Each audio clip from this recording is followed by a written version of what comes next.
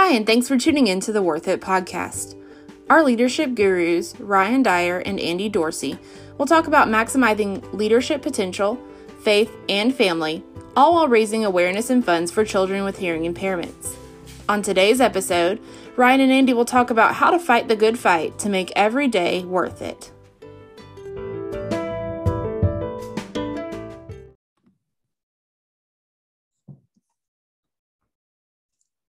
Hello, welcome to another edition of Worth It podcast. I'm here with Ryan Dyer and myself, Andy Dorsey, and we're just two athletic administrators. We're former high school coaches, and we're just really excited. You know, our podcast for anyone that's in leadership. So we try to reach out to great leaders in the athletic world, also in school administration.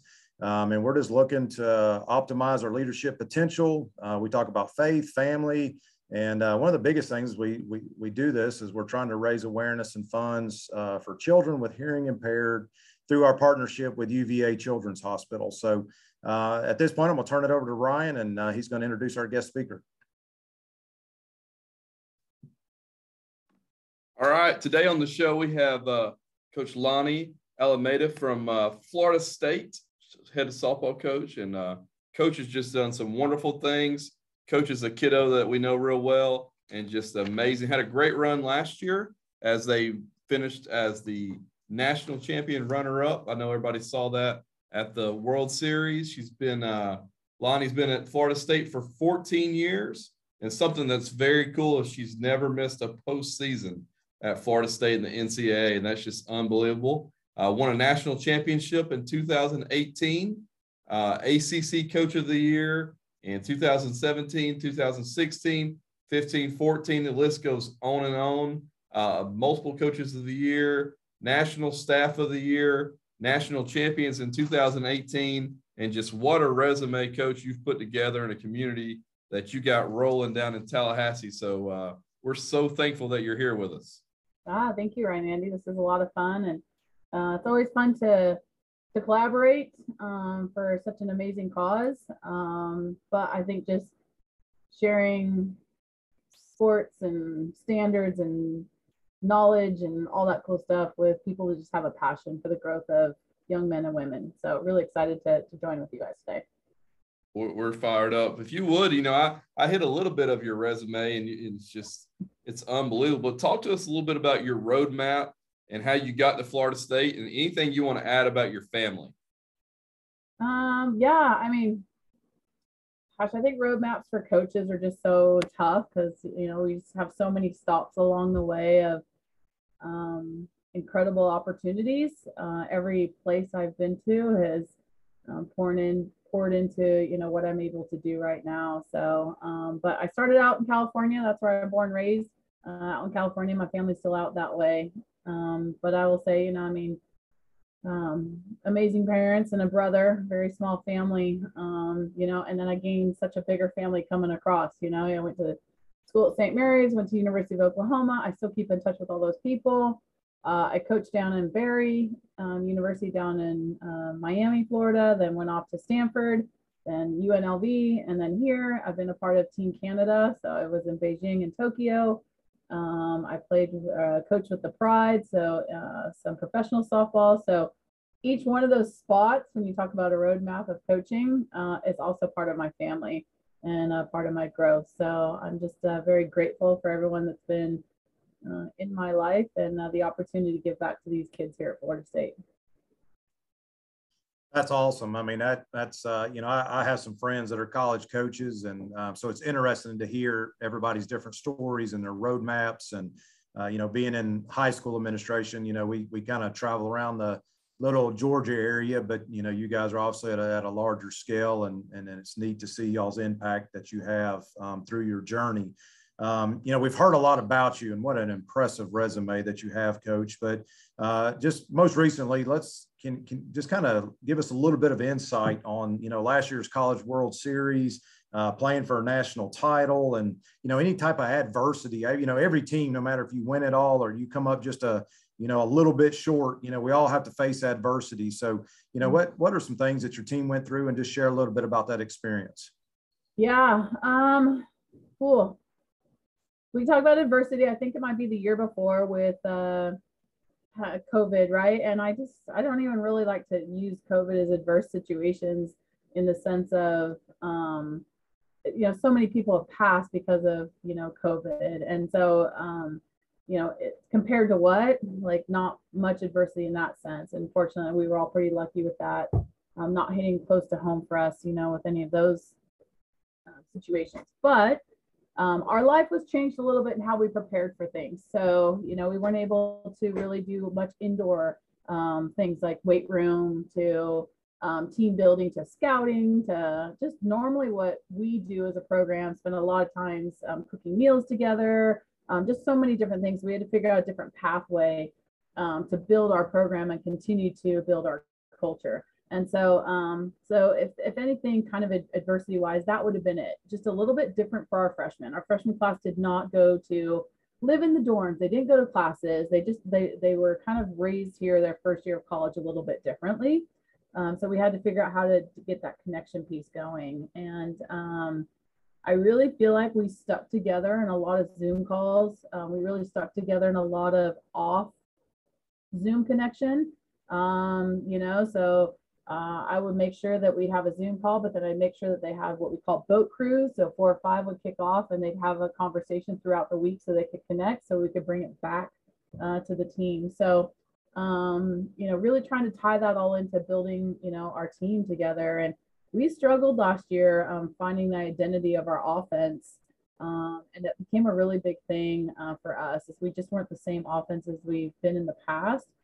And I feel like that culture piece that we really spent a lot of time in through the adverse situation, what I might say, got us through those tough times, because it was really hard for a lot of kids that were used to producing at a doubles rate, a home rate, a big RBIs, like a lot of numbers. And now there were more situational hitters. And but because of the culture and the time we put in connection, we were able to stay through that, figure ourselves out. And then the special part came. And I have a friend in coaching, and then he always says to us, he coached with the Cubs organization and now he's with the Orioles, but he'd always say, like, don't give up before the magic happens. Like, like it's like right around the corner, right? Like, and that's something that Travis Wilson, our hitting coach, he would talk about, like, man, we got to the World Series, like, lesson for us as coaches, lesson for us as players, like, don't give up before the magic happens. And those players that offensively stuck in it. Now we are at a regional and a super regional, and we're going to the World Series and the championship series, and we're hitting timely home runs, and we're getting those balls in the gap. And a Kaylee Mudge comes into the lineup and is the leadoff and sets the tone for us. And so I don't care what sport you play, what level you're at. I think the whole mindset of just staying in it and fighting through it, like, you never know what's around the corner if you can keep fighting and compete for your teammates. So adversity wise, a little bit, but in the end, it was just about teammate and connection that kept us strong to make that run. Yeah, I love what you just said about don't give up before the magic happens. That's a great line and something we should all live by. That's really good. And, transition to the boat cruise. I love how you broke that down, and something I'm going to steal from you and bringing that back to a bigger conversation. That's great stuff.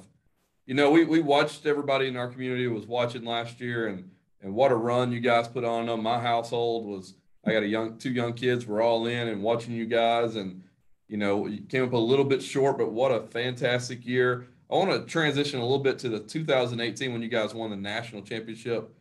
Describe that feeling when you got off the plane and the reception that took place and the community that was there. Describe that feeling that took place then, if you don't mind. Yeah. Overwhelming. If you want to put one word to it, it's just overwhelming. I think there's a personal feeling as a coach. And then, of course, for the players, that they're actually being recognized. I think sometimes in softball, our season usually finishes before or school usually finishes before the softball season ends. So baseball and softball are playing postseason, usually during summertime. So there's not a lot of students here. Maybe the fan base is a little bit different for you in that kind of postseason time. And to see everyone during summer come out and support us And then, me as a coach and our coaching staff in general, to know that we're continuing contributing to the joy of a Seminole fan, of a softball fan, of a parent. Like, there's so many different areas you're touching. You're contributing to their joy of watching sport. Just really hit home for us, and it was really overwhelming. Yeah, I can't imagine. So that's got to be an extremely neat experience, and just to be able to have that gratification and satisfaction. And then also knowing that, as a coach, I know you're driven like the rest of us, that, you celebrate for a few days and then you're probably out on the recruiting road, getting ready for the next year. A lot of our listeners are, coaches, and a lot of high school coaches. And what are some core principles that you wouldn't mind sharing that you have within your program? And how do you build that culture daily? I think, culture is a big buzzword, and I know that Coach Dyer and I try to, do everything that we can to be supportive of our programs. But, I think that's, one of the big things that we have to do is to build that culture and to establish those principles within our program. Yeah, I think we could probably have a whole separate podcast and maybe spend a whole day on culture, and, because there's so many different areas that lead into culture and leadership. But the main thing is our core principles. So family, smart, aggressive, committed, competitive, our core values. We continually talk about them. I think it's so important. If you as a coach have a slogan on your locker room wall, you have a slogan on a shirt, you have a slogan on your letterhead, like, are you living it daily? I think that's just the one simple thing. If it's, be excellent, or, fight hard, or character matters, or whatever we're putting out there, how do you measure that daily? And are we making sure that we have the right line of communication? So, for example, if I say, family is a core value, I would think Andy and Ryan, you guys would both go in your mind to family. And my family may not eat at the dinner table every night, where your family makes sure that the phones are off and it's 5 p.m. and you're eating as a team. And so when I say the word family, that's where you'll go to. But I think we need to define family for Florida State softball. I've got 28 different people are coming from 28 different backgrounds, and this is how we family here. I can't just say, like, we're a family and expect everyone to understand what I'm saying or my expectations. So if you're going to have core values in your program, you're going to live them and you're going to define them. And I think it's something that we revisit every week. We have a team meeting every week and we talk about our core values. And then within that common language of our core values, we have our standards, and that's where we live above our standards. And anytime we dip below that, we go back to our core values. So if being committed to Florida State softball, being all in, and if someone is not being all in for some reason, late to weights or not turning their paperwork in on time, whatever it might be, it's nothing personal. I'm not having a personal conversation with you. I'm having a standards conversation with you. And now it takes the emotion out of it. So when we come in and we have that core value talk and we have that slogan talk, and then we define it, and then we talk about what's living above the line of it for the betterment of your left and right, it helps to have an easy conversation and it doesn't become emotional. And I think that's a very simple way to kind of talk about it, but definitely can go very deep from there too. Yeah, that's a great way. I like you got to live it daily, and, don't put things up on the wall just to put things up on the wall to take up space, that you constantly refer back to it and look into it. So, man, what a great example. And for all of our coaches and young coaches in particular. Obviously, when we all started out in our careers, we had that person that we looked up to that guided us to get us where we're at. Who's that person for you and why? Yeah, I think that's a tough one. I don't really ever have like a person. And this may sound silly, but like I love the game. I love sport. And I think I always wanted to make sure that we could play sport at the highest level with the best character. You know, I think when people, and so I've always tried to seek out information to hold the game at the highest standard. And I think along the line, you see people that you can put on a pedestal, but they compromise their values to be there. And like it starts to come out in the wash, right? You start to see that. And so I think I've been so lucky to be around so many great people and pull so many things, but I always keep the game of softball at the highest. Like that's what we ought to respect the most, and the players respect the most. So I don't really have a go-to person in that sense. I have a lot of go-to people because it's all about the game to me, and sport in general, not just softball. I'm just saying sport in general. If you respect the game and you play the game at the high level and you respect the opponent and the players, like it's so awesome, like to see that played at that level. Yeah, good answer. Yeah, I do like that. So you can recruit obviously all over the country, and you're trying to find, I think you maybe mentioned the 28, you're trying to find those 28 best, athletes for you and what fits into your program. And how do you get them? And I know you mentioned the word all in, and, and that's one of the slogans that I do like is, we're all looking for those people that are all in. So we live in a selfish world, and I feel like it's getting worse, and it's definitely trickled down to the high school level. And so how do you get those people to buy in? What traits do you look for when you're meeting families and meeting those student athletes to say, yep, that's the person? Because I'm sure that talent wise, because you can recruit all over the country, that, you may have 8 girls on the board that have all the same talents. And then at that point, we got to start differentiating between them to what fits for Florida State. Yeah. I think the very last thing, what fits for Florida State is people that want to be at Florida State. But I think that's the ultimate thing for me is I am not going to roll out the red carpet. We are who we are. I'm not going to beg anyone to be here. I want you to want to be here. I want you to want to be proud of putting this program above you. Like you are putting this program and your team above you. I'm not begging you to come here to make this program better. And so it's been trying to figure that out, right? Like what is a Florida State type player, but it's the one that really, really wants to be here. And it's taken a while to kind of identify that and talk through that. So yes, I think that recruiting is the piece of it, right? It's a lifeline to your program. And I'll say something else to you, Andy, just like what you said about the buy-in piece. We talk about that a lot. I'm not selling anything. Like I talk about that a lot. Like I am who I am. And I think over time I've gotten comfortable with that. Like you see what you're going to see from social media to coming out as a fan, to coming to a clinic, to coming to practice. Like we are who we are. I'm not changing anything because I want you to be the most comfortable person you can be when you come here. Because when you're comfortable in your own skin and who you are, you can play softball at a high level. When you're not comfortable with who you are, then you're always going to kind of worry about what you say, how you do things for other people, around other people, and then your softball skills can't play at a high level. So I think when people really want to be at Florida State, they're making the decision to come here because they see something greater than themselves, which ends up being really easy to play selflessly, and it's really easy to play comfortably. So those are some areas that we talk about, and I think you can see those people a lot. When you're doing camps and clinics, you can see how engaged they are in other people.